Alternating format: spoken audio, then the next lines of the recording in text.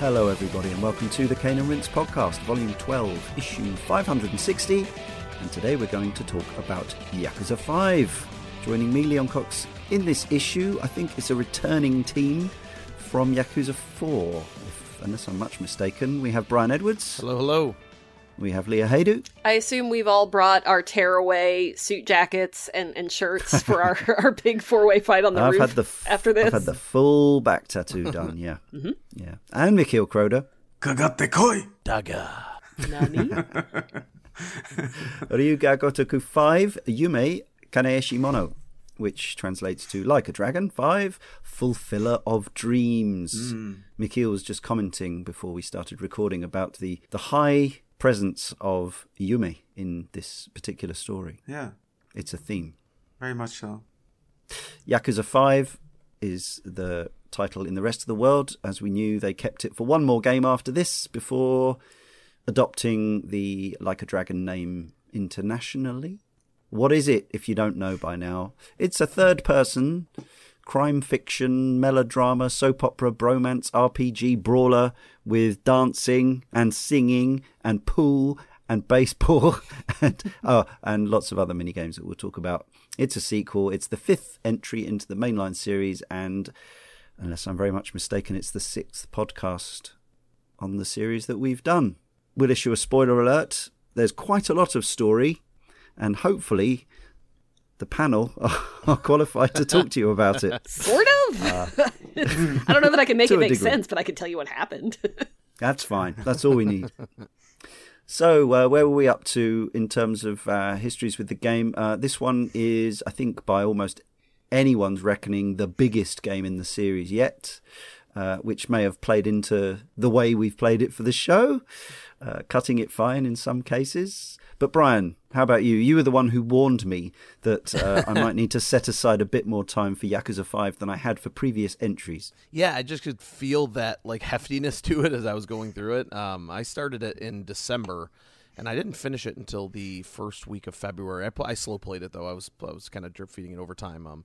Really wanted to take my time with it because I've been on a few of these Yakuza shows now, and through the shows and recording and playing these games for the recording, I've kind of become like a gigantic Yakuza nerd now. Like I'm currently wearing an Ichiban hoodie from Yakuza Like a Dragon. It's become one of my things for sure. So I was really eager to get into it, but I wanted to give myself enough time to savor it. And as I was doing that, I realized, oh man, this game is huge. So that's when I sent you that Slack message. But my game clock, according to my in-game save time was 61 hours when I rolled credits on this one. And the better part of a month, I'd say, I played it over, kind of dipping in and out of other things at the time. But yeah, I did most of the sub-stories. I think the only sub-stories I have left to do are there's 2 in Kamurocho, and then there's like a final group sub-story I did not complete. And played it through for the show, and I, like I said, finished it at the beginning of February. I've gone in the last week or two and just kind of poked around and done a couple things, and maybe did a few more certain mini games of a certain style that we'll talk about later. And and now you've completed 14% of the entire game. Yeah, I want to say my completion percentage was at like 41 or 42 when I completed the game, and that was with me feeling like I had done a lot of what there was to offer. So reasons to go back in should I so choose. What format did you play on? Xbox Series X. I played the remastered version. Okay. Leah, I know you are definitely someone we call a fan of the series to this point. Is this your first time though on 5? It is, yeah. I got the same warning, but it didn't do me any good because I thought that I had set aside plenty of time. Yeah. I really did. And like Brian, I did most of the side stories. When I started to kind of run out of time, I critical pathed it a little bit more and did not do the sub-stories in the final individual character chapter, as we'll talk about how that's structured. But I did a lot of the other side stories. I don't know what my completion percentage is, but my completed time was something in the like 45 to 50 hour range. So I still put a pretty hefty chunk of time into this game. But I could definitely do more, I think. I did really enjoy it. And I might go back in. This is my first time playing it, though. I did not play the original release on the PS3. Oh, and mine was, I played the PS4 collection version on a PS5. Yeah. Yes, which I think at the time of recording, I don't know if this is now a permanent thing, but probably not because they take stuff off, but it is currently part of the PS Plus, one of the tiers of PlayStation Plus ongoing library Game Pass equivalent. And it has been in Game Pass. Yeah, I was going to say, is it still on Game Pass? Yeah, Xbox Game Pass? Okay. 4, 5, and 6 are still Game Pass. They took still off there. Okay. Yeah, 0, 1, 2, and 3, but yeah. Okay. Now, Michiel, so yes, you weren't warned. Sorry about that. I blame Brian. So do I. I feel like the character in a typical Yakuza plot, is completely out of the loop near the ending, near the unfolding. You're the baseball guy. Yeah, I have to get the exposition dump just laid on top of me, So yeah, what happened? You've not for the first time for Kane and Rince, even though you have a busy life and a family and another job, and you're developing a game. Yeah, that's my Yume. That's what I'm trying to fulfill. Yeah. But you managed to somehow cram in at least get to a credit roll for us. Yeah, for sure. The thing was, originally with this game, it might have been after playing 1 on the PS2 that I was just building my collection of the rest of the Yakuza games. And then I found that 5 was never printed on a disc for PS3. So not outside of Japan. No, not outside of Japan. So I downloaded it and then, of course, would get to it later. And the short of it, 2 weeks ago, I found out the Yakuza 5 recording is coming up fast. I better start playing. Usually they're like 20, 30 hours if you don't want to completely chew the flavor out of them. That turned out to be a little bit more hefty. And I did. I mean, everybody's busy, right? We're all grown-ups here. We all have a busy life. There was a lot going on in my life as well at the same time. So I might have missed a couple of hours of sleep, but I'm here now, and I made it to the credit roll just today. Actually, just a couple of hours ago, I finished it. Yeah. Well, thank you for that. Yeah, I set aside myself some time. I've done this a few times for the podcast over the years, and for myself. It's hardly a selfless act, but I have taken some time off work from my annual leave to play a game in advance of a show, and that was this was one of those that I did. But even with the week off, it was still a bit of a squeeze. It definitely took me up until Friday to see the credit roll. And yes, my completion percentage is around 15% or something. There's loads and loads of stuff I haven't done, but I did a bit of everything. Or apart from maybe some of the some of the kind of the board games and gambling games and things like that I'm not into and I've seen before. I guess about 30 to 40 hours for the story myself. And I did do about half of everybody's side stories, I think, because I do find it difficult to walk past a question mark on the map. Yeah. It's physically painful for me. And to be fair, also, often you get into some interesting situations and some funny side plots and everything. Yeah, for sure.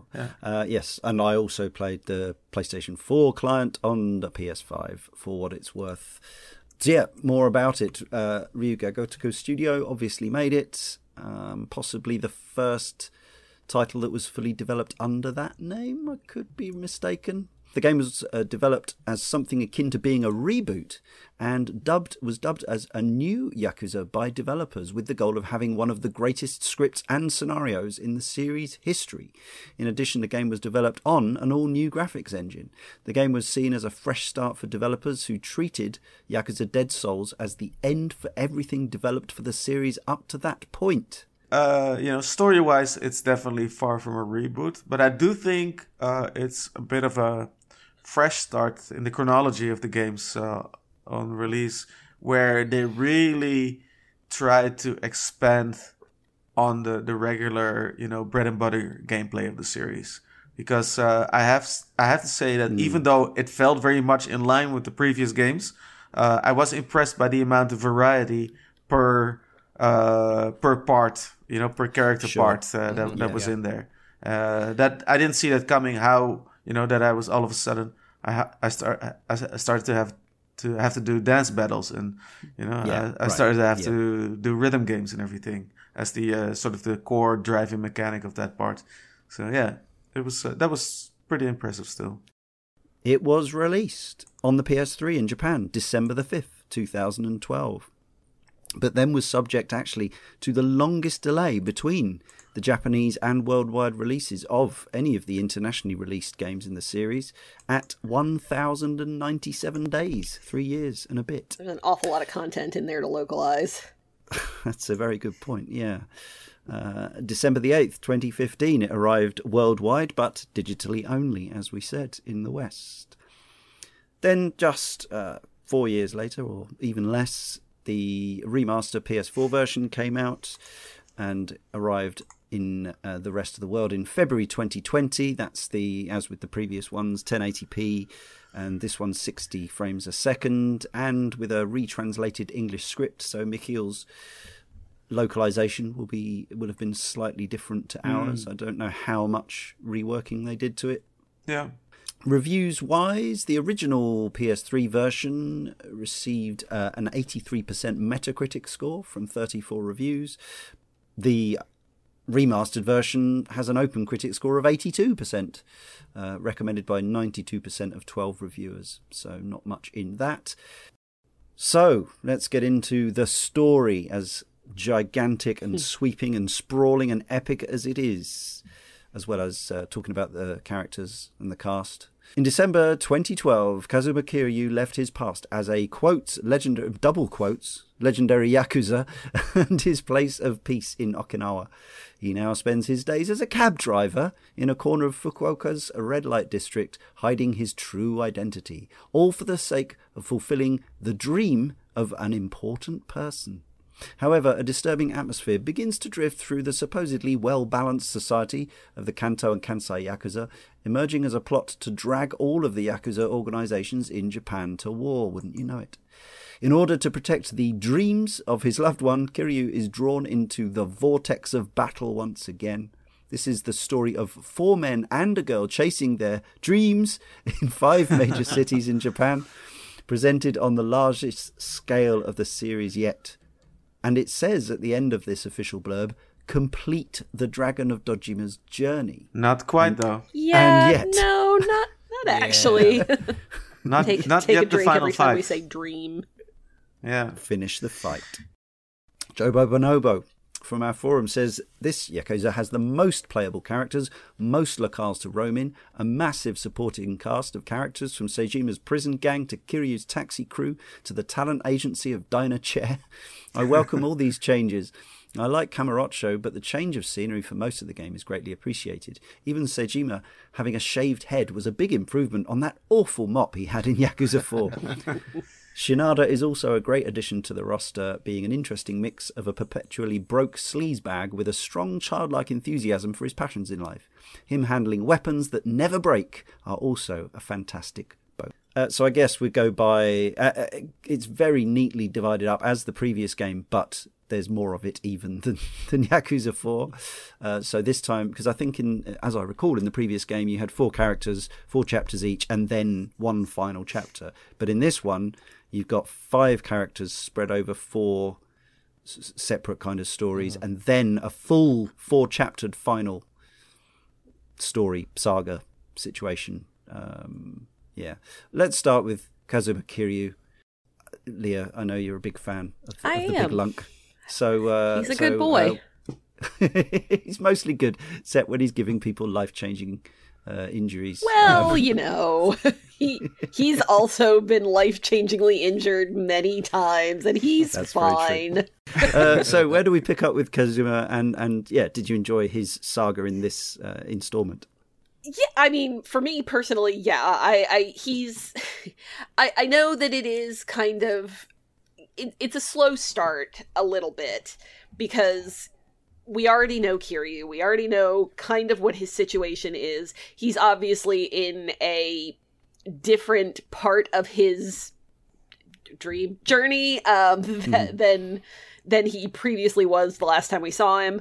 But we're kind of getting that backstory and just kind of easing back into this world. And I think it's as expected, but I don't think that's necessarily a bad thing here. It's gameplay that you're familiar with, so you're prepared. I think it was smart to start with Kiryu and not like end with Kiryu. Well, I mean, you end with Kiryu anyway, but I think that having it bookended with Kiryu is a good move, because it's comparatively, he is not that much of a physical presence in this game.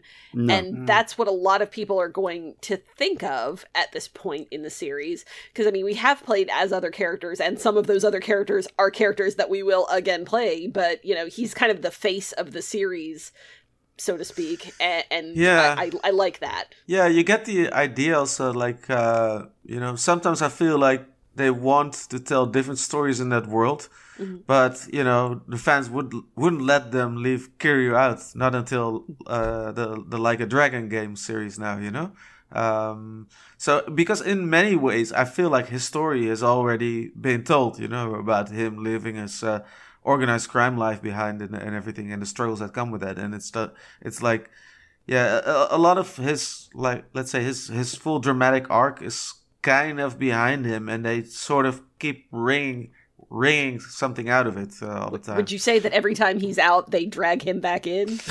I was thinking that, but I didn't want to say it. But thank you for saying it, Leah. You're welcome. Yeah. I really like the slow start to this game, just because it does personify him, like, really trying to leave everything behind. Like that first taxi mission that you're forced to go on, and you're stopping and starting and following traffic directions, and someone is telling an annoying story in the cab and distracting you as you're almost hitting pedestrians. Like it's drab, right? It's dull. It's very monotonous, very routine. I think it does a good job of kind of selling the fact that Kiryu's really trying to make a go of just being like a normal dude, regular guy. Now that I like how they have to teach him like social classes. Also, like, oh, you're supposed to talk to the passengers in the car and stuff like that. You're supposed to be nice to them and whatever. Yeah. Unsurprisingly, he very quickly is racing the spangled meteor on the freeway at about 110 miles an hour. But it moves on the freeway. Yeah, it does. It does start. It gives that start that really does make you feel like he is attempting to leave this life behind, and maybe it's working. For once, it seems like it might be working. And then, except for the fact that there's a woman throwing herself at him in his apartment, and he's just like, what do I do? Good job, Kiryu. Good job. Dummy. I think that's what people find attractive about him. He is pretty clueless. Yes. His obliviousness. Yeah. It's attractive quality. Taiga Seijima? Your guy, your man. So Taiga Seijima was, one of the playable characters from the previous game, back in prison. Tolkien Taters, to start us off, says, I was surprised how much I liked Seijima's prison arc, even though the Hunter village part was a real slog. I loved that it took a whole chapter for Seijima to figure out changing his outfit slightly would let him evade detection. Then he immediately takes it off, because that somehow stands out more than looking exactly like Tokyo's Most Wanted.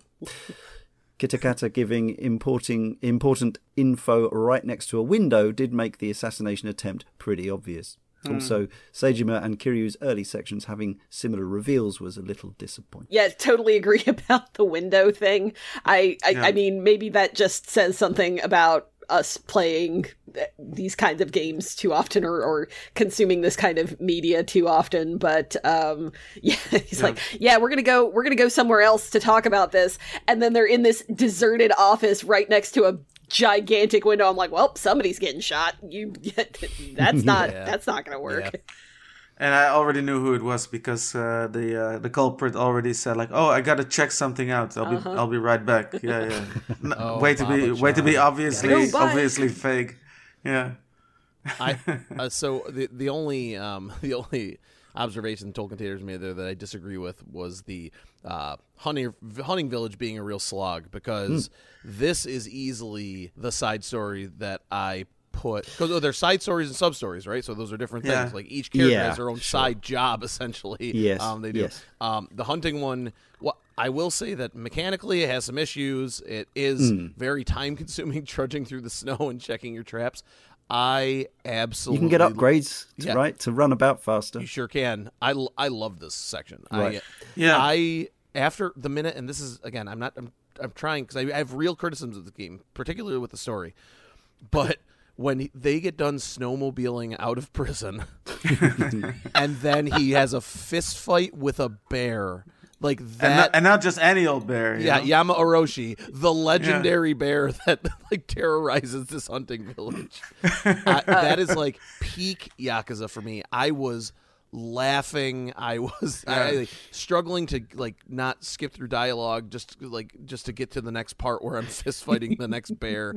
I mean that bear just has those villagers shook, but he obviously has never met like Sejima or Kiryu or any of those people. You know? You do, he would think fist twice. fight several bears in this game. You do. Yeah, if you do that one sub story in the city where you go, there's a commotion, there was a car accident. What happened? And all of a sudden it's like, oh, it's not a car accident. It's just a bear. And then you fight a bear in the middle of the street. So good. And also, Sejima manages to get through his entire arc in this game without almost sexually assaulting an underage girl. Yeah, redeemed. Sejima redeemed. The big redemption story that we were all waiting for. I mean, it's a step forward. I don't know. Good job, buddy. Yeah. Part 3 is, probably the biggest step away from what we knew about Yakuza up to this point, although in certain ways it makes sense. We'd already had the karaoke games and things like that, but the character of Haruka, who's been around since the start, this is also Akiyama's chapter, but that kind of kicks off a little later overall. This is really, Haruka's the star here, literally and in story terms. And this is where, instead of the brawling that we were just talking about, rhythm action comes to the forefront. Can I jump off first Go here? right ahead. So I'm not a fan of rhythm action games because, I just... Because you suck? No, I'm actually really good at them. No, I'm not good at them because I never play them. But no, for me, it's always like, it feels, and then of course, Leah is now totally into theater rhythm. So I'm trying to not step too much on toes. But the thing is, like, for me, those games are often just kind of like Simon says, hit the buttons on screen on time. And that's not, all video not very, games. Yeah, but it very literally is that, and which is not that interesting. They are not for everyone, like all genres. But I get it. Yeah. But even though as a result I'm not that great at them, I started catching myself getting a little bit into these rhythm action things and starting to understand more of what people find satisfying about them. Like the hitting the buttons right on time, like to get there's some satisfying audiovisual feedback, and I imagine with a dedicated rhythm action game it's much more of a thing. I would very much emphasize that this is kind of at the very basic end of the rhythm action game. But because I was kind of forced to play through it, I was forced to engage more with it, which even though it's likely a more diminished or watered down version of your typical dedicated rhythm action game. I did start to see what people find interesting in them, and if the music keeps up with how well you do and swells and everything, just the base satisfaction I started to click with, That's cool. There's also a couple of variations on the rhythm action theme. You've got the one where the buttons kind of they appear swirling around the screen, which is more like a Project Diva game or Gitaru Man or something like that. Then you've also got the ones where you have to tab between the different sequences. The dance battles in the street. Dance battles, and which is more like the old Buster Groove as we knew it over here. I mean, there's definitely some I would recommend to you, Mikhail, to give a try if you haven't. Some kind of legendary rhythm action games. If that just got a sense of how much elation you can get from rhythm action, and I'm somebody who really does feel that. But no, that's cool. Brian, you said to me, I think something like Haruka rocks. Yes. What is it? So if I had a major criticism about the storytelling, writing characters in this game, is that the 4 male leads are, as far as I can tell, and I know people love these characters and get into their the differences between them and things like that. But they are all rather variations on the kind of flawed protagonist, but with a heart of gold, who is also really good at martial arts. At least with Haruka, you've got a different personality type, like a distinctly different personality. But is her personality more, for you, you said she rocks, than whatever 14, 16-year-old girl, whatever she's meant to be in this game? Yeah, I think the thing I enjoyed most about this, and it's not just the gameplay change-up, which was very nice, especially in the middle of the game. I think it was really smart to put this smack dab in the middle and just kind of have a left turn. It's a long game, really switch up your moment to moment. I think that helps, like, sustain, like, you just got, like, when I got done with Saijima's chapter, I was, like, 25 hours in or whatever it was, and I was like, oh, boy, I'm less than halfway through this game. What am I doing? And then it takes that turn. And you're like, oh, cool, something different to do. So I think that's a big part of it. But with Haruka, she just... So some people describe her, and I've read a lot of reviews of this game and reading things, and guides and like sub-story guides about like kind of how bland and one note she is. But I find her to be very altruistic and earnest in a way that only a child kind of can be. And I think that you just don't see that much, whether it's realistic or not, for what a teenage girl goes through. That's and I'm sure that I will find Michaela, out as parent of a teenage girl over here going, and there you go. My daughter, who will be a teenage girl, I'm sure I will go through many different things than Haruka goes through. It's funny because Haruka does remind me in some ways of my own daughter, in that she's also a little bit of a girly girl, that way. And I think, but just not in every way, obviously. I think what the thing with Haruka is, I can't help but feel she's kind of a sweetheart. She's realistically enough portrayed where she does feel like a real person to me, but magnified in not the similar sense as the male protagonist into some sort of ideal of a very sweet, altruistic teenage girl from Japan. Kazuya's very much Kazuya's offspring, right? Yeah, exactly. The good side, without the life-changing injury. Yeah. She's not Kazuya. Kazuya threw his father in a volcano. I meant to just call him Yakuza. Right, exactly. Joe Yakuza.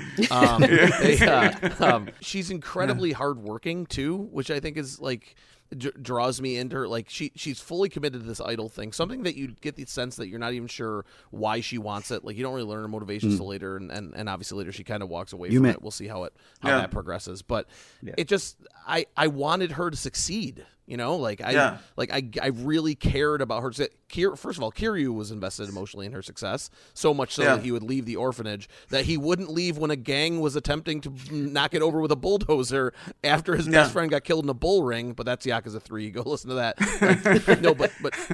But he'll abandon it for her. You know what I mean? And and that motivation, the reason I did all of those mini games wasn't because I thought the handshake mini game was particularly interesting. I thought the quiz show stuff was pretty funny in a lot of ways. And a lot of these things, you can see she's struggling with trying to portray this image of herself that she's really not. And if you want to identify with me of how I felt as a teenager, like that's it right there, trying to portray this image, project this image of someone that I know at my core that's not who I am, but you don't really know that at age 14, whatever, 15, you're just trying to learn how to human, and all of those things I really, really enjoyed. Tolkien Taters again says, as a 27-year-old American guy with little knowledge of idol culture, I found the Haruka sections a little creepy. In addition, I was a little iffy on Park from the beginning and continued to get weird vibes when she asked Haruka to meet her ex in her stead. Giving the pen with an emotional backstory, then saying this is just so you can meet my ex, just made the whole shopping section seem extremely manipulative. So her death probably wasn't as impactful as it was supposed to be, even though Majima being her ex-husband was a wild revelation. Haruka's interaction with Ulala, aka Large Woman, was bizarre and an example of the Yakuza humour that doesn't really hold up. So not to belabor this point and to talk things into the ground, but I do think this game does have an identity problem. This series has an identity problem with the fact that their main characters, who are these terrible people who do these terrible things, are also normally very altruistic and morally sound and like seemingly care about humanity and like will do things to just help people, like be genuinely good people. So it gives you like feel good vibes, and then on the other hand it will throw these things at you, and there are these little moments that normally are not overbearing, but in some cases, like and this is something you were referring to with Rich earlier, like there's large sections of these games that could be considered xenophobic and very insensitive towards people who come from other cultures, and it's sometimes hard to have that, you know, that conversation with yourself and been like, well, this is okay for me because A, B, and C. Like, it's if you're not like taking those examples one by one and like, you know, kind of assessing them and making sure you're kind of having that open mindset towards everything, there can be some sticky situations for sure. There's an overall tone in the whole series now that I have finished the 5th part, where and I was talking about Haruka being an ideal of a altruistic, angelic Japanese teenage girl. Kiryu, Seijima, Daigo, Dojima, maybe not so much, but especially those protagonists, they are ideals of what the Yakuza should always have been, you know, according to their original design, which is like protectors of the people, you know, that are not able to stand up for themselves and who the law won't help, for example, you know. So, and of course, in practice, that never really pans out that way. But they sort of represent an ideal more than the harsh reality of things. Veronica Jane from our Patreon says Haruka wants to be a pop star because she's a teen girl with no actual interests or depth besides is a girl. Time for Kiryu to abandon his surrogate family, who's looking after those orphans anyway, the beach Yakuza from Yakuza 3, and become a cab driver, so your daughter can go unsupervised into the vicious and exploitative entertainment industry with no one to look after her. Oh, what's that? Haruka just fulfilled her dream of being a pop star, and so now she doesn't want it anymore and just wants to go back to the orphanage. Sorry, Kiryu. Looks like you've just wasted several months of your life for nothing. Is it weird to anybody else that Haruka's living by herself in just a random apartment? Because it's a little weird to me. What is her age now at this point? I don't know. I mean, she's 15, 16? I thought 16. Not that I makes thought it 16 cool. as well, but She lives kind of close to the office, so you'd imagine somebody from the agency keeps an eye on her. But at the same time, there's 16. people. At the same time, there's people stalking her apartment as well. Yeah. Like, I mean, you would think that she would have some kind of caretaker or something, you know? Maybe she has an apartment over the studio or whatever. Like, I don't know. I thought that was going to be part of, like, the story, right? So you start out and you're, I can't remember his name. He's kind of like he ends up, after Park dies, he kind of ends up being one of the two main people running the organization, but he's that Hori. Yeah, Hori, thank you. He like walks her home. That's like part of the story, and I'm like, oh, so I'm gonna have to like sneak out to like do stuff. That's what I thought part was gonna be. But then the second day he's like, you know your way home, right? And then he just bails. So it's like, all right, I guess I'm just wandering the nightlife by myself. But yeah, I thought at that least was gonna be a big Haruka part, doesn't have to worry about street fighting because no one fights her. That's a big takeaway. It's more safe to be a teenage girl walking around by yourself in Japanese cities than it is to be a big tough guy because those constantly get into trouble. They constantly get arrested. The encounter rate did seem pretty high in this. Did it seem higher than it used to be? There's a whole new system which kind of pissed me off, especially if I had to. Because sometimes you just want to go somewhere quick, right? You don't want to get into fights. Yeah. And then if you don't want to get into those confrontations, you have to sort of tiptoe, like push the analog stick, nudge it very gently, and walk slowly through the streets. There's a walk button. Hold L1. Okay. I was just anyway, but still, I mean, the movement speed would be equally slow. So you'd have to just move very slow from one destination to another, not to get into any confrontations. Yeah. Because as soon as you start running, somebody starts picking a fight with you. Sometimes also, if you just walk a little bit too fast, or sometimes you bump into somebody when one of those goons is standing around.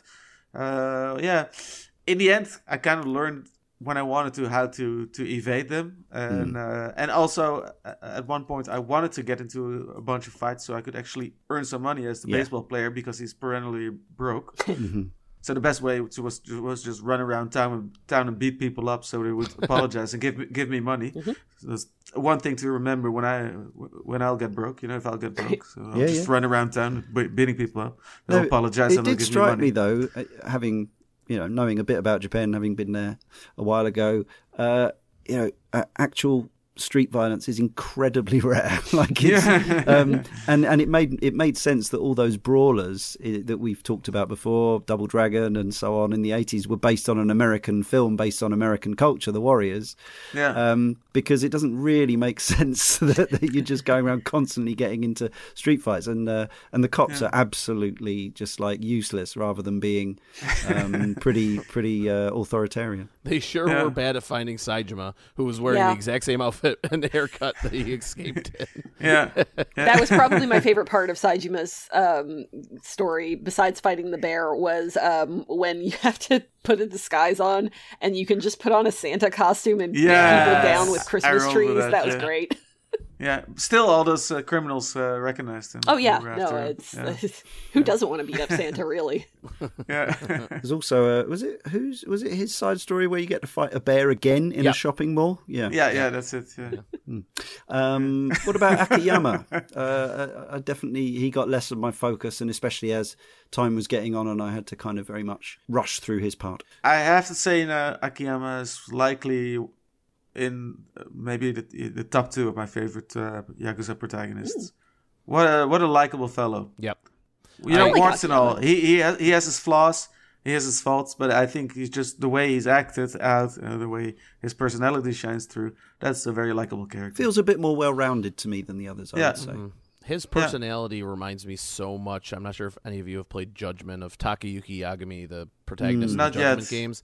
That it's just like that kind of, down on his luck, got something bad happen to him that wasn't his fault, and kind of came across, like literally the money fell from the sky from him, and is now his motivations are to better the people around him and himself, and like his motivations for the loans and stuff, they're kind of funny and they're kind of interesting, but like I find his thought process, his interactions, his story beats just perpetually interesting. Every single one of them, like it's a joy to play these games as Akiyama, and I think was bold too, because in Yakuza 4 that was the first character you played as. They didn't start you out with Kiryu. You all of a sudden this new guy, had no idea who he was, and I think that they might have known how strong of a character that was. The vocal performance in Japanese, I play in Japanese, is particularly it's strong, and very much. I huge fan.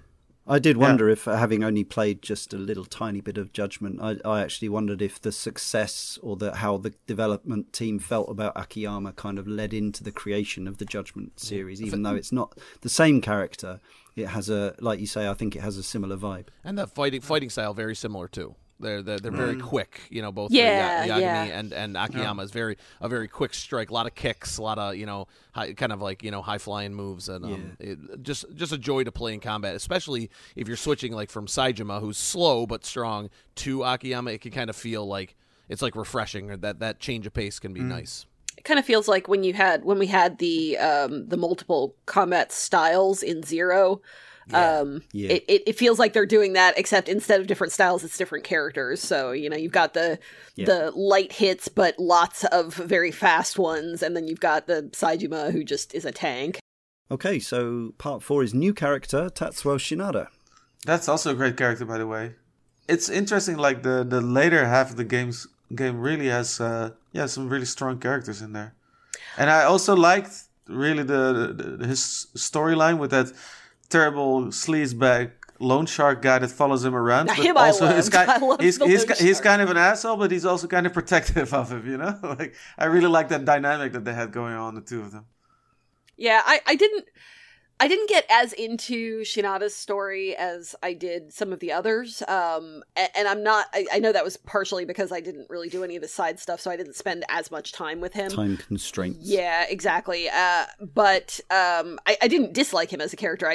He wasn't as compelling to me, but I really did like his loan shark, not exactly friend, but his loan shark companion, let's say.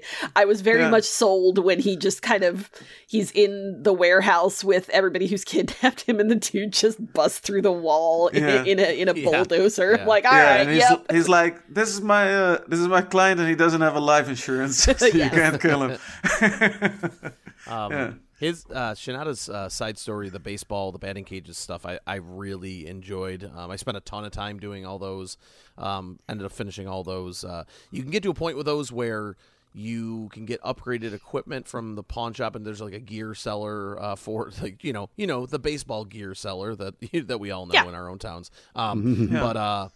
But yeah, you can get to a point where those sweet spots for home runs are like basically the entire field of where you're hitting it. Because they've changed the mechanics up compared to the old batting centers. Yeah, I also was not very good at the batting mini game, so that's maybe also partially why I was not as into Shinada as maybe some of the other characters. I also kind of felt like his story on its own was interesting, and I liked what they did with it. The way that they tied it into the larger story, maybe not so much. Like, this is Dojima's high school friend, and that's why he's here. 'Cause Dojima in high school betting, I guess. Yeah, I don't know. There's obviously more to it than that, but I did not feel like it was convincingly tied to the rest of the story, personally. But like you said, the story in itself, I think, because also, of course, I was kind of rushing through it, but just the story beats. But I like that whole intrigue of who this Nagoya family is. Like, nobody has seen him. Yeah. And then, and who are they? And everybody's scared of them. But yeah, they're kind of good because they don't ask protection money and everything. No, it's because they are the shopkeepers and everything themselves. I thought it kind of had to that be whole mystery something, was kind of cool. because it's the same name as the town. Like, that seemed like a weird coincidence. I'm like, normally it's the gang is or the family is named after the patriarch. I'm like, I don't know. Yeah. Definitely knew that was Dojima, though, because, I mean, with the hair, it either had to be Dojima or Akiyama, and I didn't think it was going to be Akiyama because we just finished playing as him, so. But also, a very nicely acted character, Shinada was. A very nice performance. Enthusiastic, you know what I mean? And and like down on his luck, and like obviously real down on his luck at a certain point. And I had to ask myself, is this guy basically reviewing prostitutes for a magazine? Yeah. Is that what we're doing right now? Is that his job? Yeah, wow. I think so. And knowing, I mean, the way these games roll, it's likely a true profession, even though it's of course, again, Yakuza style, very exaggerated. So that just blew my mind. Those cards at the entertainment center, like the flyers, they have to get written by somebody, right? Like, I mean, somebody has to sit down and actually put the words to paper. Before you actually get to that, get to what he does, you're like walking around, because the first section of his story is pretty, like you are directed in a certain, like, most of the city is locked off, and they do that because as you're walking down like your first kind of stretch of road, there's people in the town that are calling out to you and are like, hey man, you that thing that you wrote really helped me out, or like, you should come over here for this. And like, it's interesting to see how kind of into it he is, and also like they know what he does, and I don't think anybody's judging him for it, because I mean that's just what you do. Somebody's got to do it, and he seems to be perfectly happy about it, and it's productive member of society. Yeah, exactly. Yeah. It's like, I mean, he can expense sex work, and who among us would? Right. Yeah. He also has that wonderful section with. And I can't believe I'm saying this out loud, Milky-chan on the rooftop. But it's like a really it's kind of like a real simple and beautiful section where they're both broke, they're both down on their luck, there's no chance that they're really escaping the situation they're in, but they have that wonderful fantasy of how they're going to get on the train, they're going to go away together, they're going to leave all this behind, start a new life, and like, who among us or anybody hasn't had those fantasies when like things were really bad? You know what I mean? Like, or like, you're young, you didn't quite know what you're going to do next, and you have all these like grand fantasies, and then as that realization sets in that it is just that fantasy, and she goes back down to work because there's a client there, and like it kind of hits home for him that, wow, that would be great if I could do that, but no, here I am with this debt, trying to figure out this mystery of this life I've tried to forget. Like, it has like those beats of heart that kind of bring you back into the Yakuza story. And while also completely agreeing with you, Leah, that the way it ties into the major narrative doesn't make a whole world of sense. This is kind of emblematic, what you're just saying about how I've started to feel about the storytelling in the Yakuza games. Like, I'm kind of done with the major overall plot development, and I see everything coming from a mile already, like who is behind what and what have you, and this character who we never met before, but he's this very, very trustworthy guy that helps you out along the way. Yeah, I bet he's actually the guy behind the shadows that is orchestrating this whole thing. You see everything coming at this point from a mile a minute, and I feel like the overall plot is at this point also like kind of grasping at straws to try and deliver and make something of a whole lot of nothing, But in between all of that are surprisingly strong, engaging, and sometimes even emotionally affecting scenes that whenever I start disengaging, I'm right back in, Like, I don't know what the series does to me. Like, it's this weird cocktail, this weird combination of, this is becoming very trite and predictable, all of it. But hey, here we are again, I'm like I'm swallowing this lump I have in my throat because this guy was about to commit suicide, and then his old buddy showed up from the prison and what have you, and I'm right back on board. They're very good for me, and I'm sure that I've expressed this general sentiment before in Yakuza games, but they tend to be very good for me about like drawing you in and making you care about the characters, even if you don't care about the overall plot line, like caring about the individual segments and the people and just that kind of thing, to where like, like you said, when all of the prison buddies show up, it's like, hey, it's those guys. It's like it's not. I genuinely was happy for that. So everybody's standing around in an office, and he says it's getting kind of crowded in here. I'm like, you're going to the rooftop, aren't you? Next shot, they're on the rooftop. I'm like, I appreciate that. Yeah. Tolkien Taters from the forum again says, as a guy who struggled with depression and everything that comes with that, Shinada and Baba's storylines gave me a bigger emotional impact than I've had from any other game. Baba's suicide attempt just hit me really hard, as well as the resolution scene right after. I just had to pause and cry. I guess it was a mix of the surprise and the mix of sympathy and contempt I had for the character, but that scene just hit me really hard. I did not expect the absurdly convoluted Yakuza 5 finale to leave me in tears. Also, thank God they didn't go with the extremely trite sentimental music for that scene. Although I hated Shinada's fight with Daigo, the hardest fight in the game for me. I had a harder time with this is actually what he was talking about, because did Shinada fight Daigo? Shinada fought. Yeah, yes. at the end. Yeah. Oh, he fought him on the okay. Because I'm thinking of Shinada fighting Baba. Yeah. Now the Daigo fight also That's actually had where me he gets kind of captured, stuck me right? in my track. Yeah, exactly. It stopped me in my track a little bit because I thought the part had already kind of wrapped up, and I was just going there. Oh yeah, let's just move on. But I was all out of like any sort of health items and everything. And then the Daigo fight happened, and it was hard for me, not because the fight was that much harder. I think there were fights for me that were harder, but because I basically had no supplements, Yeah. I had to do it. I had to do it in one life bar. So I basically had to reload my save and watch a bunch of cutscenes again, and then start running around town, beating people up, getting money, and going to the drugstore after that. Yeah. I don't know why it amuses me, but there's something funny to me about how you'll play 4 chapters with someone and then leave them alone for, I don't know, anything from 10 hours minimum up to about 50 hours, and then you pick them up again and they've got the same inventory, exactly the same as you left it, the exact same set of drinks and stupid tchotchkes and whatever else you've got in your pockets.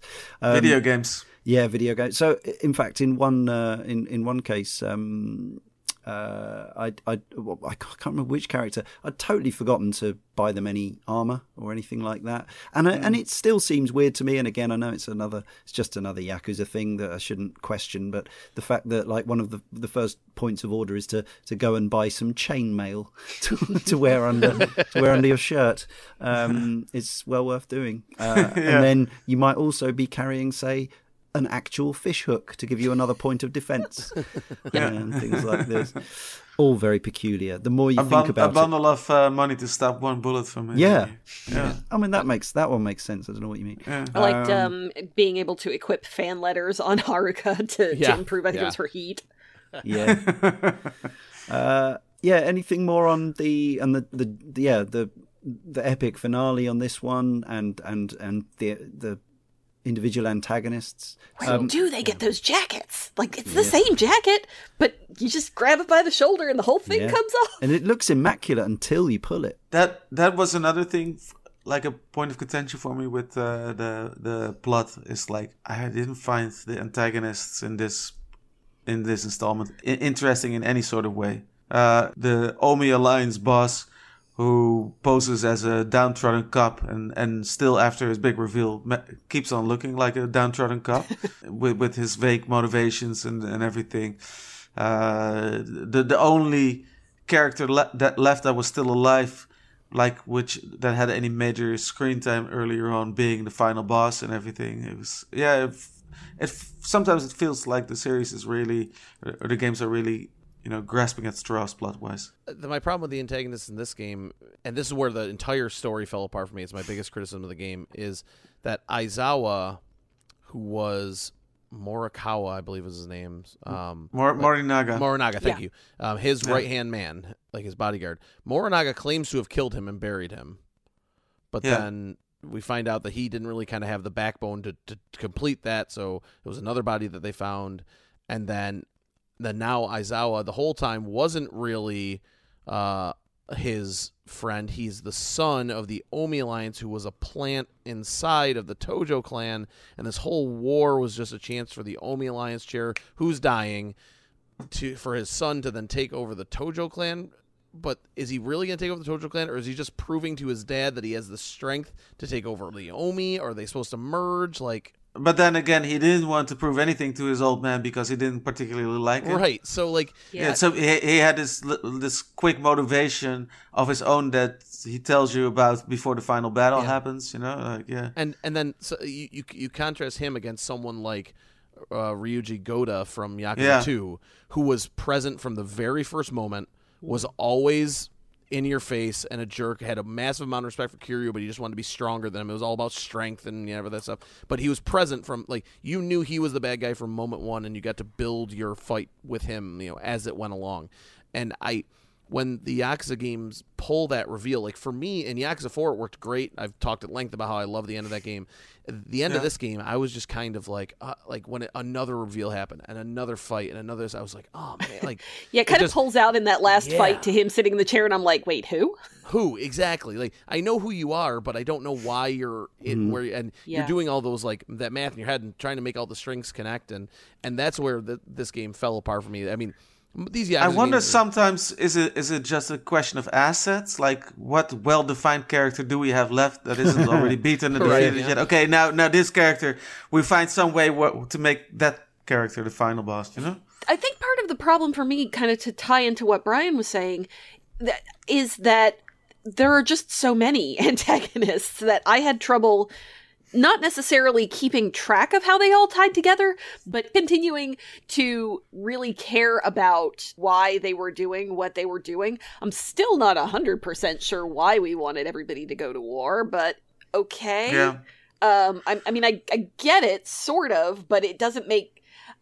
understanding it and getting it, I think, are two different things for me in this situation. They had that moment where the rival talent agency's head was a childhood friend of Goro Majima and his first wife, Miriam Park, but is also an Omi Alliance captain whose whose underling captain is going rogue on him because he's working for the Yomi Alliance chair and is going to try to kidnap Haruka. But the talent chair wants Haruka to beat his own talent to form this dream group to get Park, his childhood friend's dream, to come true. It's just like, oh my God. And I'm pretty sure I got most of that wrong because I'm just explaining it now, you know? Like, no, I think that's pretty on point. Like, yeah. It's just like at some point, it's just like, you either just, release yourself to it, like you're just diving in the deep end of a swimming pool, or you pull back and get frustrated by it, And this game had me more in the frustration camp with the story as opposed to Yakuza 4, where I felt like I was just willing to jump in. What saves it for me, what keeps me from not tuning completely out to it is like it doesn't really at this point it doesn't really matter who the antagonists are. You care more about the main characters and the trials and tribulations that they go through and right. The drama that they have to face. And I was more in tune with that. Whoever they were fighting, I didn't really care at that point anymore. I agree with Tolkien Taters from the forum again, who says it was weird that Haruka didn't get a final gameplay finale like every other playable character. Disappointing. Yeah, so I thought about that. I thought she was going to. I think that the reason, my opinion, the reason that they didn't is because they didn't want to throw a new song at you without being able to let you practice it. Okay. On the antagonists, Tolkien Taters said, I thought Katsuya was a really effective initial antagonist, and I liked him more than Kurosawa and Aizawa. The final fight against Aizawa was fantastic. I didn't enjoy it. No, that far too. I kind of liked it. I was playing on a low difficulty level, so maybe that's why. But it was a spectacle, let's say. I had to because this recording was only a few hours away. Problem was I was playing on normal difficulty the whole game. Yeah. The problem with Aizawa fight was like I didn't have any heat juice on me, any heat drinks. Only health. And basically, you're not doing anything to him except for the little QTE cutscene bits when you finally manage to slow down, to whittle down a little Otherwise, bit of his it's health. just chip damage, isn't it? It's just constant chip damage. You can't do anything to him. So I couldn't build up any heat. Every time I had a little bit of a thing going on with him, he gave me enough pushback to where my heat was decreasing again. Yeah. And I basically went through a whole inventory of just ZZ toughness drinks, very similar. That was very me too. similar. And I got him down to the final health bar, and then I was done. And then I tried it one more time, thinking, I should maybe try it a different way. But I died earlier in the fight, and then the option appeared: do you want to complete this fight on a lower difficulty? Okay. I said, well, at least let's. I said, okay, then let's just go for it. It's about time to wrap this up. Yeah, and I suppose. Part of the mistake of the player, I don't know whether it's a design issue, but actually the game doesn't really steer you into how you should tackle a lot of these fights. I think is one of the interesting things about it. Like the game sort of talks you slowly through a lot of things, but then when it comes to the actual major gameplay, it kind of lets you learn that you'll want to have certain kinds of drugs with you, basically in your stash. And there is to be fair, this is the first game in the series that did seem to want to teach me a little bit more about the combat.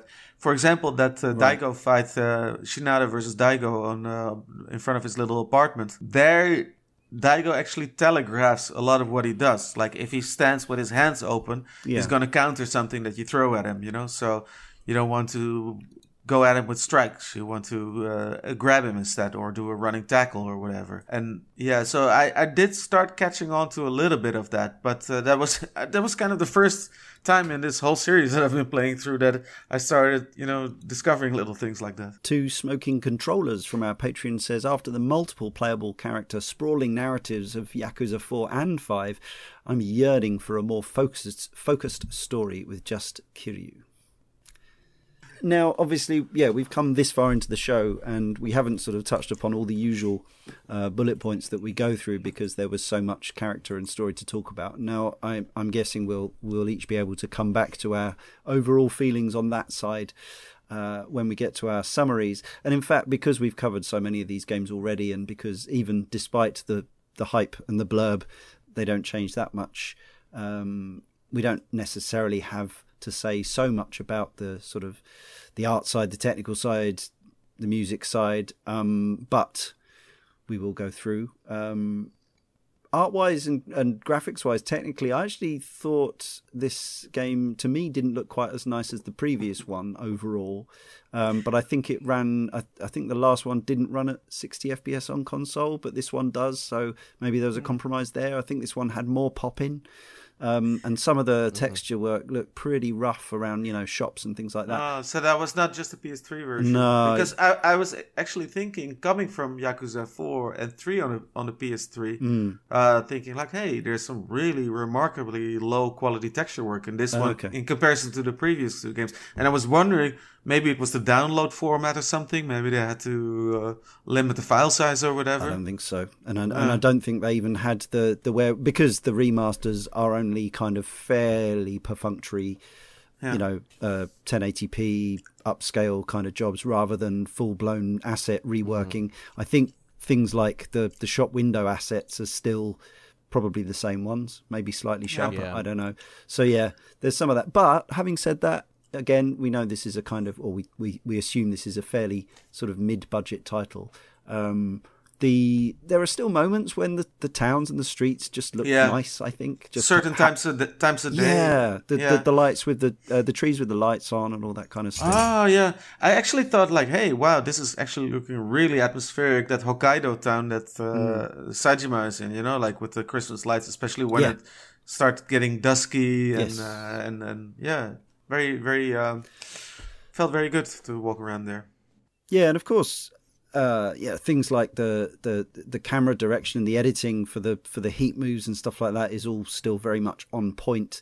And I would, the main character graphics are all absolutely fine, even in 2023 on a current gen system. You're still like you're never kind of going wow, but it's also not like a constant sort of battle with how hideous it looks or anything like that, or at least not in my experience.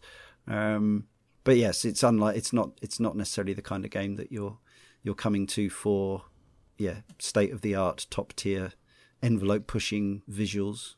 On the music front, much to report. I guess there is a lot of listening to certain songs we sort of commented on before the show. If you like the J-pop that Haruka's doing, get ready for it. Yeah, if you do those side stories, if you go through her side story and all those quests, I know Leah can attest to this as well. Yeah. That first song you hear, I mean, in gameplay sections, I mean, upwards of 20 times. Not to discount the cutscene sections where she's practicing the song and they're rehearsing the song. Yeah. It's just like that's a lot. It's a lot. I liked how catchy some of the street dance battle tracks were. Yeah. Oh yeah. Yeah, there's also only 3 songs in the Taiko machine in the arcades as well. Yeah. What about cool to see a Namco game in this Sega game? Absolutely, yeah. First time a non-Sega game's been featured, I think. Yeah. What about? And is there anything much to report about or that people want to say about the general music? Obviously, you got your battle themes and your incidental music for moments of gravity and things like that. Some of it, like the returning themes, just feel very, like a feast of recognition. Like when certain familiar themes start popping up again, like the big story finale. Let's say beat 'em up sections have this sort of wistful piano theme going, and the sub-story guitar riff that I love so much, or that weird lounge trip hop theme whenever you enter News Arena that comes back every time. They're just playing one song in that bar over and over again. I think this like speaking about sound design specifically, I thought the Saejima chapter was really kind of interesting for that because there's a lot of areas that just don't have music. It's just environmental noise, whether it's the prison yard to the hunting trips, and the environmental noise is actually quite good. I agree. The crunching of the snow, the animal noises, or just kind of like the people talking in the prison yard, and just kind of that echoey running that you kind of do from time to time. I think that it was. I'm sure it was strong everywhere. It was just more noticeable in that chapter because there were long stretches with no music. So I like that quite a bit. I have to give a shout out also to when you're talking about Sajima's story. There was one I think it was a curry bar. I walked past, and I heard the Nights into Dreams theme playing inside that curry bar. Did you notice that, Leon? That's Oh, I missed that. I just had to go into the curry bar and eat some curry just to listen to that song. It was such Dreams. I would have been in there in a heartbeat. Yeah, exactly. I was thinking of you actually when I heard that. I bet Leon is all over this. Oh, But, I must have missed it. Which town was Yeah. it, did you say? It's the Hokkaido town, the snowy Christmas town. Oh, I've got to go back. Christmas nights. It might have elevated my overall experience. Yeah. We mentioned those special techniques. So Kiryu's got his dragon spirit, or furious dragon's pride. Seijima is the excellently named tiger puppetry in the Western version, but actually its literal translation is savage tiger's experience. A little bit different. Yeah. Shunakiyama has a launch strike or airstrike, and Shinada has my meteor tackle. And the Japanese translation is my personal meteor tackle, which makes it somehow I love that. more devastating. Yeah. The game still features, I guess you could say it's part of its Shenmue legacy, or whether it's just kind of its own thing now, but there's still quite a lot of QTEs just sort of dotted here and there at moments, sometimes during cutscenes, sometimes during big fights. Sometimes during walking through the street with right. Shinada.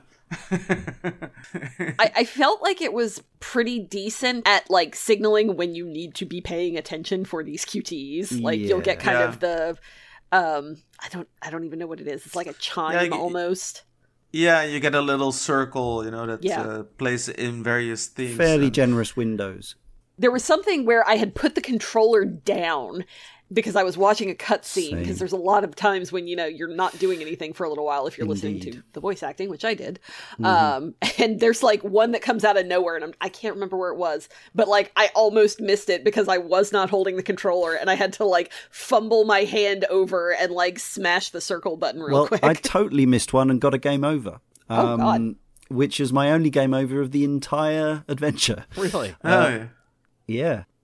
This game contains the most instant game over QTEs of the series, with 3. Oh, wow. One is missing the home run at the end of part 4. That's which a would game obviously, over? That's a game over. Oh, There you that's go. awesome. Yeah. Number 2 is failing to rescue Shinada in the sewers. And 3 is failing the final QTE against Masato Azawa as Kiryu. Okay. I got them all. I'm proud of myself now. Yeah, Gotta catch me 'em too, all. but almost. It was close with the home run thing. I would have been so mad if that had failed me completely. I'm kind of proud of myself overall, because I feel like Yakuza 5 is the game that is my graduation as a PlayStation gamer. Because I had to smile and think back of when I first started out playing the first game of the series, and I was not as intricately familiar with the symbol placement on the controllers. A rhythm action section for that kind of learning. No, exactly. So this game, because I didn't fail any of the QTEs, or at least the ones that counted, I was fairly competent at the rhythm action stuff, not making too many mistakes there. I felt like, now I can finally, I'm a more seasoned PlayStation gamer at this point. You've grown. Conversely, other than those instant deaths, the final QT against Yahata in Kiryu's second encounter with him is the only one in the entire series where failure doesn't change the outcome or animation. Kiryu will still defeat Yahata in one punch, according to the Yakuza wiki. So it's a complete smoke and mirrors moment, I guess. So do you have to like win as Haruka in the Princess League stuff? Can you just not win?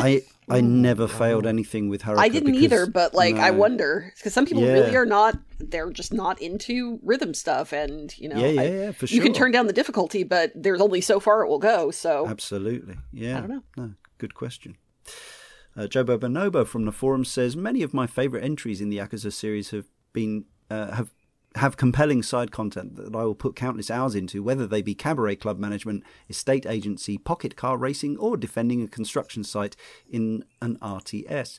Yakuza 5 has an abundance of such games within a game that I would forego the main game entirely for days and become the best taxi driver, hunter, idol, or baseball player. I was gripped by all of these activities and appreciated how they broke up the main gameplay. They represent to me what is the main agenda of this title: ambition. So you've been a crazy taxi driver? Oh, yes. A slightly Yes. less. Yeah. It's, Sane taxi, I think is what you refer to it as. Law-abiding taxi. Mundane taxi driver, yeah. Yeah. Very much, yeah.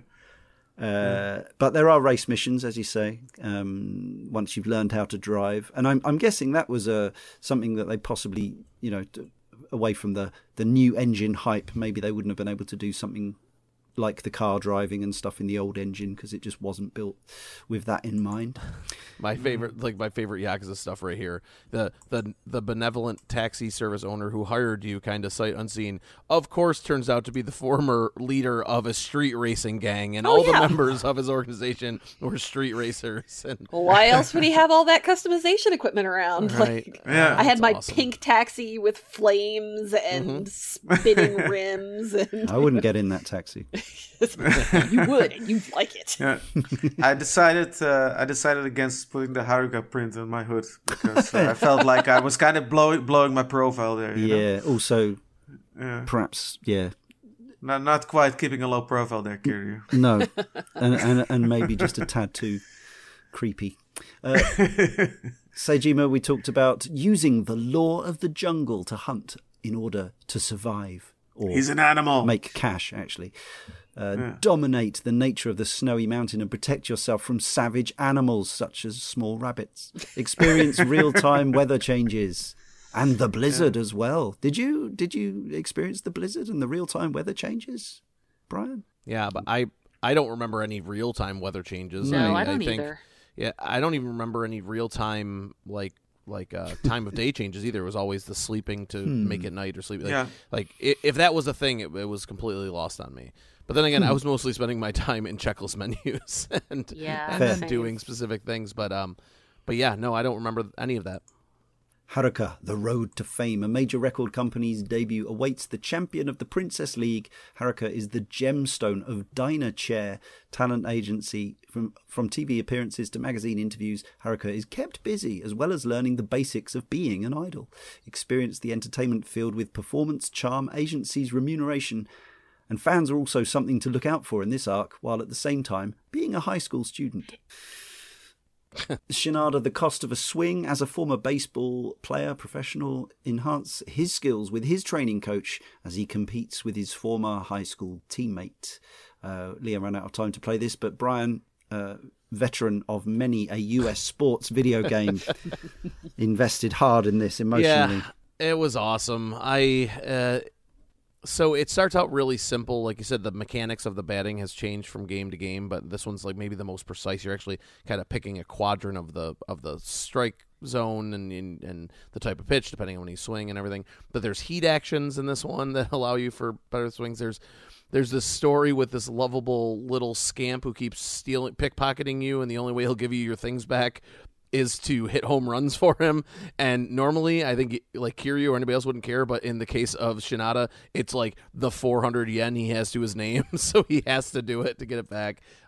There's a love story involving baseball. There's, of course, your rivals from your old school who are trying to, like, you hit this guy's curveball once, and he couldn't believe it, so he spent the entirety of his life getting better at throwing the perfect curveball, and you got to hit that.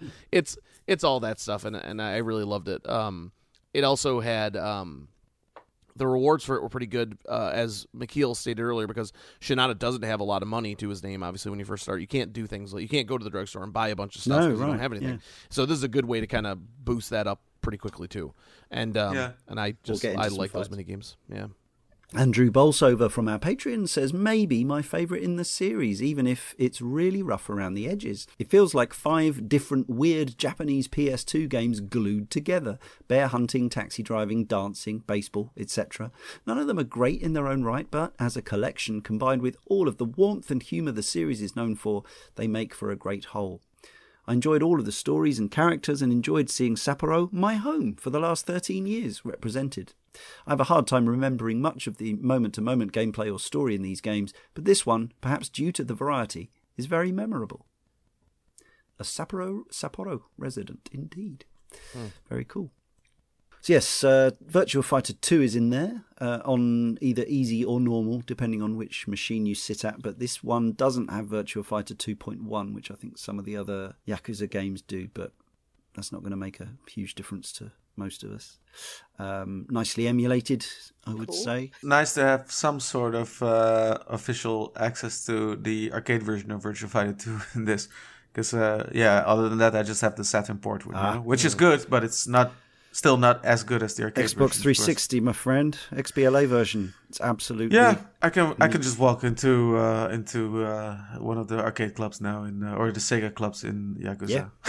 Yeah. Convenient. Let me play some Virtua Fighter 2 arcade. Yeah, you can play them from the menu, I think, Yakuza or at least after completion. Yeah. And in multiplayer as well. Yeah. Nix Fontana from our Patreon says, this is the first Yakuza game where I felt a genuine desire to take my time with it and really explore the different locations and the side stories within them. Maybe I'm biased since Yakuza 4 left me feeling colder than I expected, but everything just felt like an upgrade. More cinematic cutscenes and voice acting, sleeker UI, combat is tougher but feels more fluid. I think a lot of elements were looked at to make Yakuza feel more welcoming and engaging for the player. Also, this may be subjective, but Yakuza 5 definitely felt like the most Sega game out of the series so far due to its presentation, vibe and eclectic gameplay styles. I think this is why I got hit with little pangs of nostalgia throughout my time with it. I actually thought the combat was easier in this one overall. That was my experience. That's how I found it until a couple of those very testy later fights. But I actually thought the general brawling and most of the boss fights were surprisingly straightforward. But yes, it might depend on your upgrades and what you're good at within the combat mechanics and stuff, I guess. There's even more things you can do, such as the shopkeeper noodles game. I had one go on this, like I did most things, where you have to make sure your firmness levels are correct. That's of your ramen. It's like it's like one of those diner dash type things. Winter combat, which is snowball fight. All of a sudden, you're in a first-person shooter. Yeah, I could not get the hang of that. I just the aiming did not work for me, so I lost miserably in my first round and said, "I think I'm good without doing this." Yeah, comedy team. A certain program held auditions that Haruka has to get past, which is an interesting translation. I did. There was one side story of this, and it was about as excruciating as the handshake minigame. And Cochin's Cup Classic, which I think, although it doesn't say here in this description, I think is chicken racing. Yeah, so there's. I played one round of air hockey, which has a weird. It worked okay, but the main angle of play is weird. There doesn't appear to be like a top-down view or anything that I could find. No, yeah. Yeah. But I think that's new to it. Some karaoke's in there. You got the batting, the darts, the billiards, the bowling, which we've all talked about before. I think the fishing is very similar to previous games, maybe slightly tweaked. Yeah, just not enough to it. I mean, Leah and I are classic suckers for a fishing game. Yeah. It's missing that extra layer to kind of keep you going back, but still enjoyable.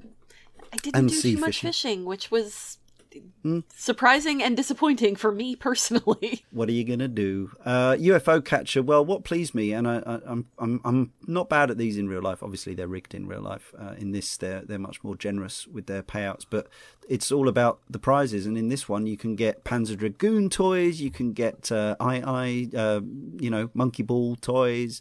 You can get the little fellas from Bonanza Brothers, various other Sega properties. So. Yeah. I was happy to engage. Yeah. The you have to almost knock over and then get him when he's laying flat. It's really hard to grab him by the ears. Yeah. They're very wide. You have to get it absolutely perfectly. Making it more authentic to Japanese game centers, there are pachinko machines in this one. A couple of Aladdin ones, a Virtua Fighter one, and one called King Camel. I'm personally not that enamored with pachinko, but it's right and proper that it should be there. The game is set in 2012, right? I think. Mm-hmm. Yeah. Yes. Yeah. Yeah. I still don't understand how pachinko works. Every time I play one of these games, I convince myself this is the time I learn how to play mahjong, shogi, and pachinko, and I fail miserably every time, staying with tradition. They're not really the best places to learn these things because there's not. I mean, there's a screen of. There's like one screen where it tells you the buttons and a short tutorial, but it's not gonna. It's not a gentle on ramp, I wouldn't have said, compared to. Yeah. But yes, all the card games are there, the gambling stuff. You have to really seek this stuff out nowadays in this installment because it's not presented to you generally as part of your route through the game. There's the IF8R, which is the sort of pseudo Kung Fu Master side-scrolling kind of brawler game. Yeah, I did all those. Did you? Unfortunately, there's not a lot to that. You're just kind of kick it side scrolling, but it's still the same.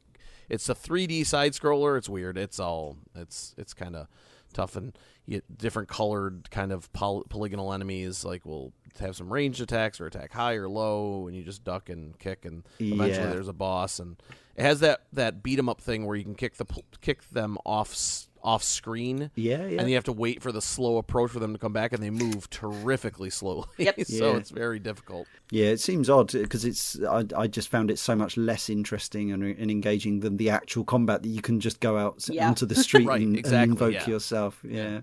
There is except a Colosseum. for Haruka, who gets a little princess wand, twinkle star wand. Yes, exactly. That was cute, I'll admit. There's a Colosseum again in the usual place when you open it up anyway, presumably for a sequence of increasingly testy ring fights with exotic enemies. There's some golf. I don't know if is it the full size golf this time, or is it just a mini golf or a putting? I don't even know. I don't even know where it is. That's how big this game is.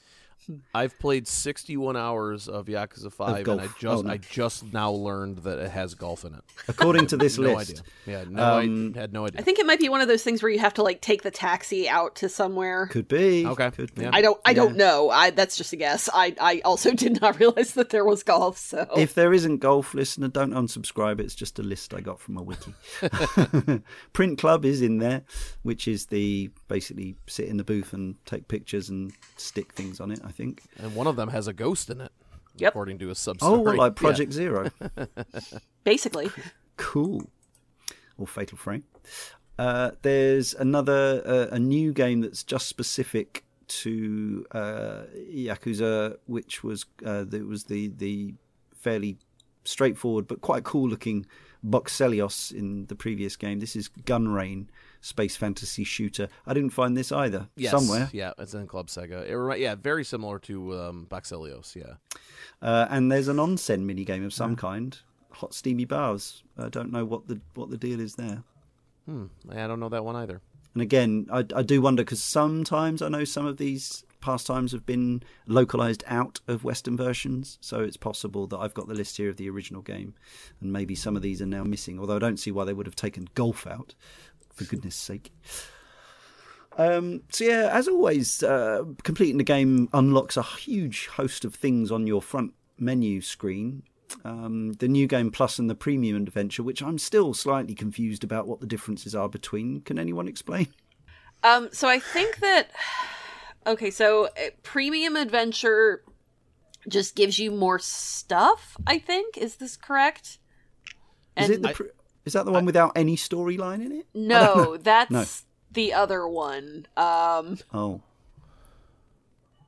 Yeah, there's one that's just like I'm an exploration mode. I'm 99% where you sure don't that's have to... Premium Adventure. Oh, okay. Where you can just go back in kind of like at the finish game state, switch between any of the characters you want, mop up sub-stories, do your thing. Yeah. Got it. I'm sure we talked about this before, but it goes out my head, and every time I'm like, why? I don't know, couldn't they have consolidated NG Plus and Premium Adventure somehow? I guess there's a reason that I haven't fully grasped. But yeah, the fact that here we are playing through all the Yakuza games, and at least 2 or 3 of the people on this podcast are big fans of the series now. But like, there's so much of the flipping game that the last thing you need is NG Plus and Premium Adventure. Just like keep playing the game. I need to rest. I need to come back to Yakuza 6 in a while. Yeah, right. Although give myself more time, because that was not the way to play that. Although I'm pretty sure Yakuza 6 is a lot shorter, so... I think so, yeah. Ultimate Match is a sequence or a fairly large set of combat scenarios, but also other challenges based on the games and mini-games and sub-games within the main game. I had a quick look at a couple of these. You know, it starts off with fairly ordinary stuff, like a bit like those old Batman Arkham Asylum kind of combat rooms where you just got a bunch of people to kick in, but then it soon starts to get where there are specific criteria to being able to damage opponents, or sometimes it's one of those silly chase scenes where you're trying to catch up with them and you kind of hoof them in the middle of the air and avoid tripping over boxes and all that kind of stuff, you know, all the little bits and bobs. There's probably one that's just QTEs, I don't know. Special contents, which sounds dubious but is just 2-player versus modes for the various modes like pool and Virtua Fighter and stuff like that. There's also music video mode, which allows you simply to watch Haruka's fine career, I guess. But then there's also a cutscene viewer. So and is there a virtual handshake mode as well? I bet that's in the challenges. I bet there's at least one of those in the set of challenges where you have to make so many sweaty otaku happy within a period of time. Yeah. Extras. Tough job. It's a tough job, but some 16-year-old girl has to do it. Yeah. Extras wise, there's a load of costume alternates, as you'd probably expect, but also things like battle packs and fun packs, which are full of items to customize or help you out in the game. I don't know if they then turn it, because there's all that stuff in the shop when you first go to the shop. It's like collect your gifts or whatever. Or there was for me. I don't know if it depends on other games in the series that you've got save files of or whatever. But yeah, I picked up like a load of stuff for free for at least one or two of the characters. Did anyone do that? Just me? You like go to the 7-Eleven and they say, do you want to pick up your stuff? And then... Oh, I did. Yeah. I did pick up a couple of those. That's right. Yes. Okay. Yeah. God, there's a lot in this game. I know, there really is. Yeah, there really is. Veronica Jane from our Patreon again says, every ranking of Yakuza games I see puts Yakuza 5 in first place for the exact reason it's my least favourite entry in the series. It's the biggest one. The most characters, the most cities, the most mini-games. I found it all completely exhausting. Yes, there's 5 characters, but the wonky pacing means that by the time I get to the end of one character's story, I can't remember anything that's happened to the previous characters. This got so bad when I got to the final fight that I had to look up a fan wiki just to be reminded of who this was and why Kiryu was mad at him. Yes, it has the most cities, but apart from Kamurocho, they all feel underbaked. Heck, Seijima spends so much time in prison, I felt like I only got to spend 10 minutes in his actual city. There's also the fact that the little of the plot I can remember was complete nonsense, even by Yakuza standards. I still enjoyed the game because, at its core, it still has the same Yakuza heart. This one was just too big and unfocused for me to love. Or maybe my dislike is because this was the 7th Yakuza game I'd played in a single year, and the series was starting to wear thin. Who can say? I think 2 a year is a pretty good pace, personally. Yeah. 7 a year is, too much, I think. It's a good point that Veronica Jane also pointed out that, I did also feel like, okay, we got a lot of cities now, but it feels like there were less buildings and areas and walkways you could enter. You know, it was kind of... They are all considerably smaller pretty, if you look at the map. Yeah, it felt pretty walled off. And like, you know, there were less interesting little alleyways and interesting little sections or little stairways you could take up somewhere. A lot of places you couldn't go as well. Yeah, that's what I mean. Yeah, New engine, exactly. I guess, even though they spent 2 years. And also they stuffed it full of content, but they didn't stuff it full of... area in quite the same way, or at least not fully furnished. It's a good point. Jobo Bonobo from our forum says it may have needed 2 prior games of experimentation to really get things in order, but Yakuza 5 is an absolute highlight of the series for me and contains an abundance of gritty crime drama and absurd daftness that makes these games so special. Kiryu taking on the entire Tojo clan while he dodges rockets is undoubtedly the most badass he has ever been, and it makes clear that the man is less an exceptionally fit human being and more a demigod. Fair. If you're looking for something fun and addictive to keep you busy for a long time, Yakuza 5 comes highly recommended. Yeah, I guess that's something we talk about is like, yeah, addictive and fun are really like two of the qualities that we do like in our games, but in terms of wanting something to keep you busy for a long time, we've all got such an abundance of games these days, Yeah. or most of us are lucky enough to have that. Do we always want something to keep us busy for a long time? Yeah. It also really depends, of course, if you on whether you just want to dig in with one single game for months on end, Yeah. or you want to blow through a whole catalog of games. Of Exactly. course, yeah. Yeah. I admire people who can just be much more selective in what they play. I do to an extent. Yeah. It's certainly something Jay and I are almost polar opposites in this respect, and it's something we talk about a lot. And I think there's pros and cons to both modes of operation. Yeah. Hopefully, listeners will know which is theirs and what they fancy and what they've got time to do. This won't take up much of our time. 3-word reviews. Follow us on social media at Kane and Rince. Tales from the Backlog says, fist fight a bear. Ludo Narrative FM says, Haruka dance battles. Joe Bobonobo says, down with T-Set. Mr. Tom Fum, crazy taxi fun. Crazy taxi fun. Sorry. That's better. Andrew Elmore, coziest Yakuza yet. We didn't talk about how T-Set is an amazing name for a group, though. It's great. Yeah, and with a T-set, you expect these like timid little creatures sitting around pouring tea for one another. But these are some mean girls. Vicious Divas. Yeah. Yeah. I assume Andrew there with the final 3-word review, when he says cozy, means like in terms of familiarity and maybe some of the atmosphere, rather than the sort of, cozy sometimes implies kind of small. It's definitely not that. No. No, but it has small and cozy areas. That's Yeah. true. That is true. Yeah, and some cozy aspects. Yeah. Yes, so then to summarise Yakuza 5, I've fairly much kept my powder dry because I don't really enjoy this game very much, and that's like I didn't want to just bring that and be a misery. And you didn't want us to beat you up. I got it. Yeah, I didn't want a verbal tongue lashing. But I know, the thing is, I know some listeners do like the kind of the to and fro of disagreement, but it wouldn't really be disagreement because I don't necessarily disagree with anything that the rest of the panel have said, and I would infinitely much prefer that everyone listening to this got as much out of these games as I think the rest of the panel probably did. For me, it's partly circumstantial. It's partly that even a couple a year for a few years in a row now is possibly slightly too much because the games don't really change that tremendously. Don't get me wrong, I did still have some fun, certainly doing the street brawling, some of the mini games and pastimes, but obviously a lot of them, we've seen them before. But the main thing for me really, and I know I was pretty down on Yakuza 4, but it was particularly because it lost me with some of those elements of the story and such that I actually found really icky.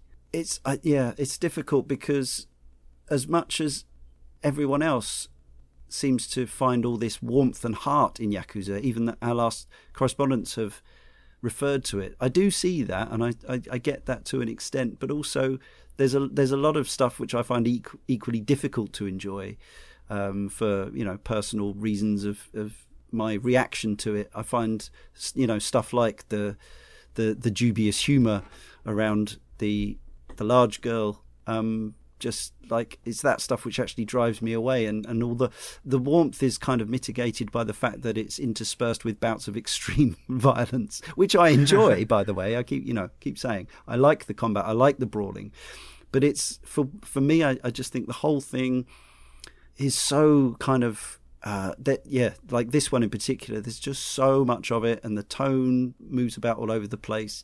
The individual characters I find aren't that specifically that's not the right word, aren't that dramatically different from one another, to the extent that I do find the characters fascinating.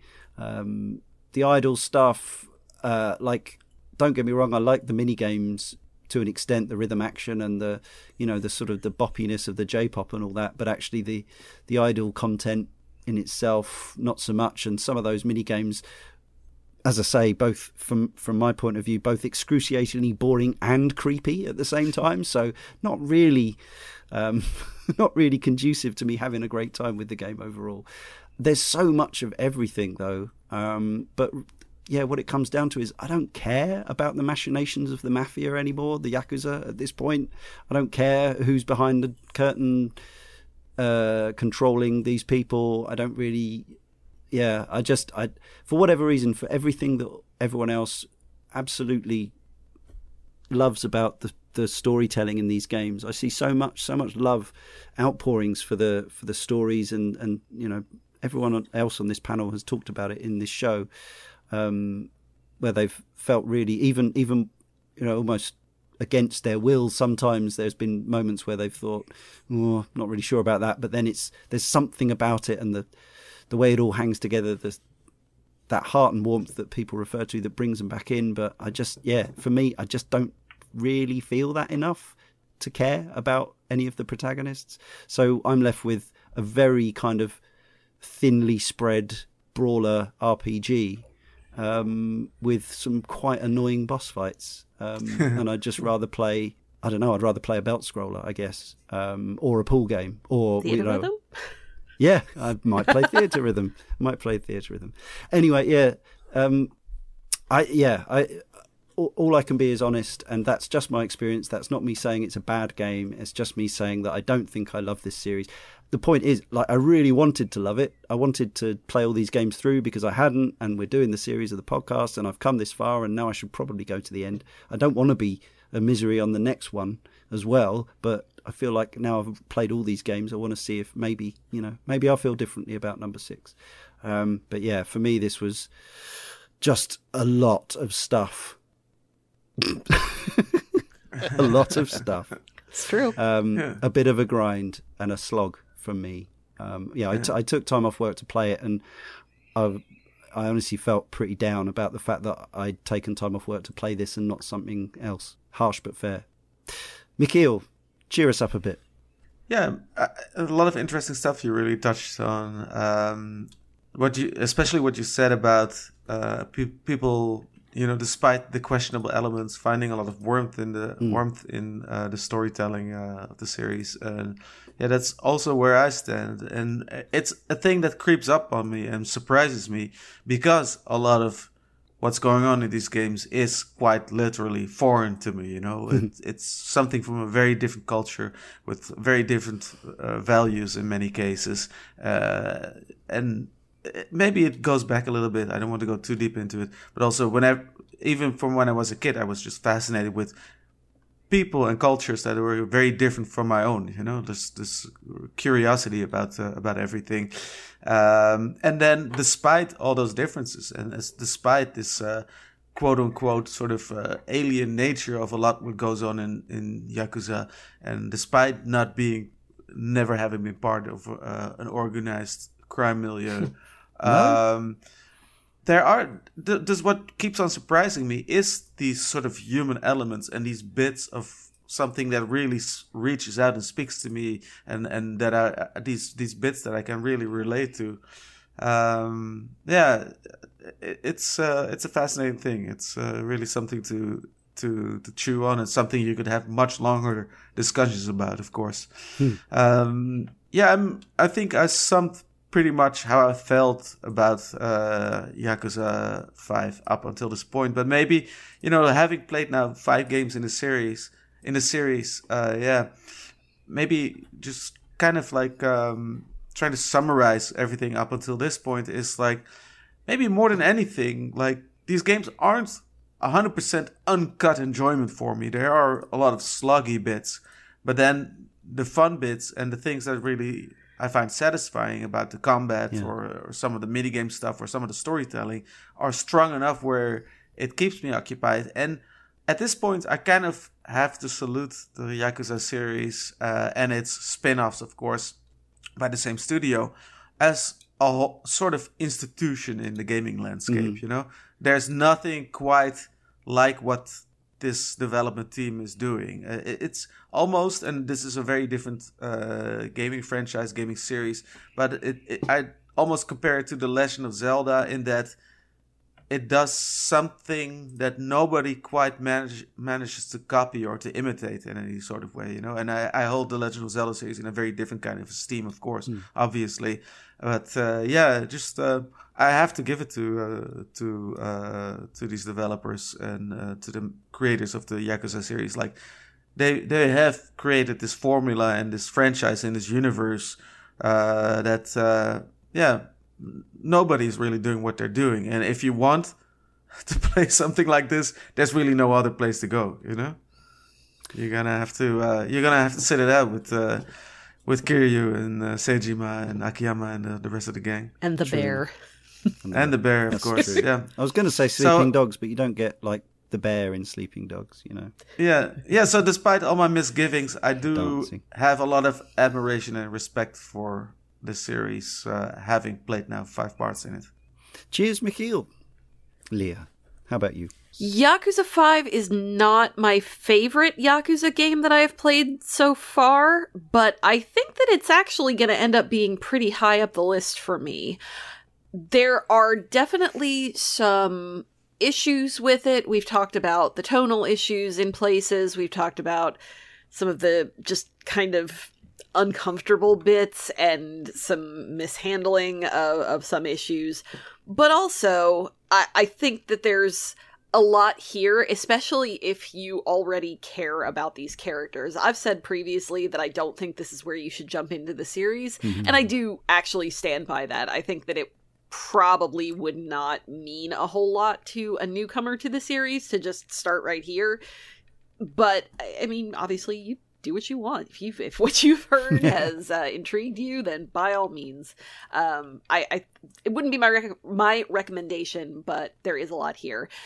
There's a lot here is kind of the definitive phrase of Yakuza 5 to me, in both a positive and a negative context. One of our correspondents mentioned that they had kind of lost the thread by the time that they got to some of the later sections, and I totally agree with that. That there's almost too much here in some cases. I feel like maybe some things could have been removed or pared down a little bit just to kind of make the whole experience slightly less sprawling. And what's here is good. I'm not saying that like anything feels lazy or tacked on or anything like that. I just think that it's almost too much in some ways, and maybe that's not such a downer for everybody. It was for me a little bit, and I don't think it's just because I managed my time poorly and had to kind of cram the last section. I love these games, and I have loved the ones that I've played so far, and I really like this one a lot. So, yeah, I don't know. I think my ultimate recommendation is if you have enjoyed the Yakuza games thus far, then this one is definitely worth your time. Just probably either set aside some time for it, like some significant time, or make peace with the fact that you're going to be playing this for a long time, and maybe just you don't necessarily have to take notes, but you know, maybe have a wiki that you can get to if you do forget what happened, or who that guy is, or who these 7 villains are that are all talking to each other and they all have similar last names. Yeah, you know, just this was after Alan Wake did the previously on gag in a game, so they could have done that, couldn't they? That would have actually been true. helpful. That is true. But you know, they didn't, so it's it's on us to remind ourselves of what happened 50 hours of gameplay ago the last time we saw Kiryu. So you know, if you're cool with that, then absolutely play Yakuza 5. If you're not cool with that, this might not be your game, but then Yakuza might not be your series anyway, so I don't even know if you've made it this far. But yeah, anyway, I liked it, and I recommend it with a few caveats. Thanks, Leah. Let's finish with Brian. Yeah, Leah and my sentiments about Yakuza will not surprise anybody that they're very, very similar. Weird. And yeah, I know, super odd. The only thing I think can contribute at this point is that This is Yakuza 5, and as Leah said, I don't think it's a great place to enter the franchise. This would have been the seventh Yakuza game eighth Yakuza game, if you include Judgment, that I completed up to this point. And you'd think that I'd be tired of the style. I'd be tired of the interactions, sub-stories being fairly similar in their tone, and combat being very similar. Save Yakuza Like a Dragon, number 7, which changed it up. Everything, not a lot changes from game to game, as Leon said. And all those criticisms that Leon, that you gave for the game, not only are they valid because they're yours, but I don't disagree with necessarily any of them. They don't hit me in the same way. And I was thinking about this a lot because, I finished this game, and it's not my favorite in the series, but I think it's very good. It doesn't hit the highs of 0 or 4 or Like a Dragon for me, but it does all those Yakuza things that I love so well. Yakuza, to me, is not about the combat. It's not about a weird thing that happens here and there. It's about those moments of those 4 guys sitting around that prison cell, and he's having the fantasy of when he was on the street, and Saijima's like living it out in this weird blue, black and white haze and walking around. It's about that story told about Shinada on the rooftop. It's about the moments of watching Haruka just like be determined to do this thing that you're not even quite sure that she wants. And there are moments of these games that feel so human to me and resonate with ways that I've felt and walls that I've felt I've come up against in this ridiculous setting of this fantasy crime world that clearly doesn't actually exist. It manages to resonate with me just continuously, and 5 was more of the same for that. And it's hard to put into words what this franchise has turned out to mean to me, because I played this game and I beat it, and I spent 61 hours with it, and I'm messaging everybody except McKeel, obviously, about how long it is. Completely out and of telling the loop. everybody, being like, "Oh, this game's long. Just give yourself some time." And then I play a couple short games. I played Dragon's Crown. I played Guacamelee for the show, and then the next game I pick up after that is Like a Dragon Ishin, because it comes out, and I'm currently 30 hours into that, doing every side thing I can and Feudal being chicken engaged racing. with every aspect of the game I can. These games, for whatever reason, it's those wonderful moments where you feel like a game was meant with you, or made with you in mind. Like they were sitting around with a whiteboard with my name on it and saying, what would he like to play? And that's such a cool Creepy feeling. mini games. Yeah, exactly. Yeah. Apparently not golf, which I did look up, and I now know where it is. It is in Yakuza 5. I'm gonna go back and play it. But yeah, it's really neat to feel that way, to be energized about a game. So if I talk about these things and it seems hyperbolic, it's not. I'm not putting that on. That's what these games mean to me. It's what they've become to me. So I think that because of my enthusiasm, that I probably do see past some of those faults, maybe give them more of a pass than I would in another IP, another game that didn't resonate with me as hard. And that's tough to separate. And because my criticism of this game is, I think the story is, to call it convoluted, I think, is a compliment. Like this story is off the rails. It is.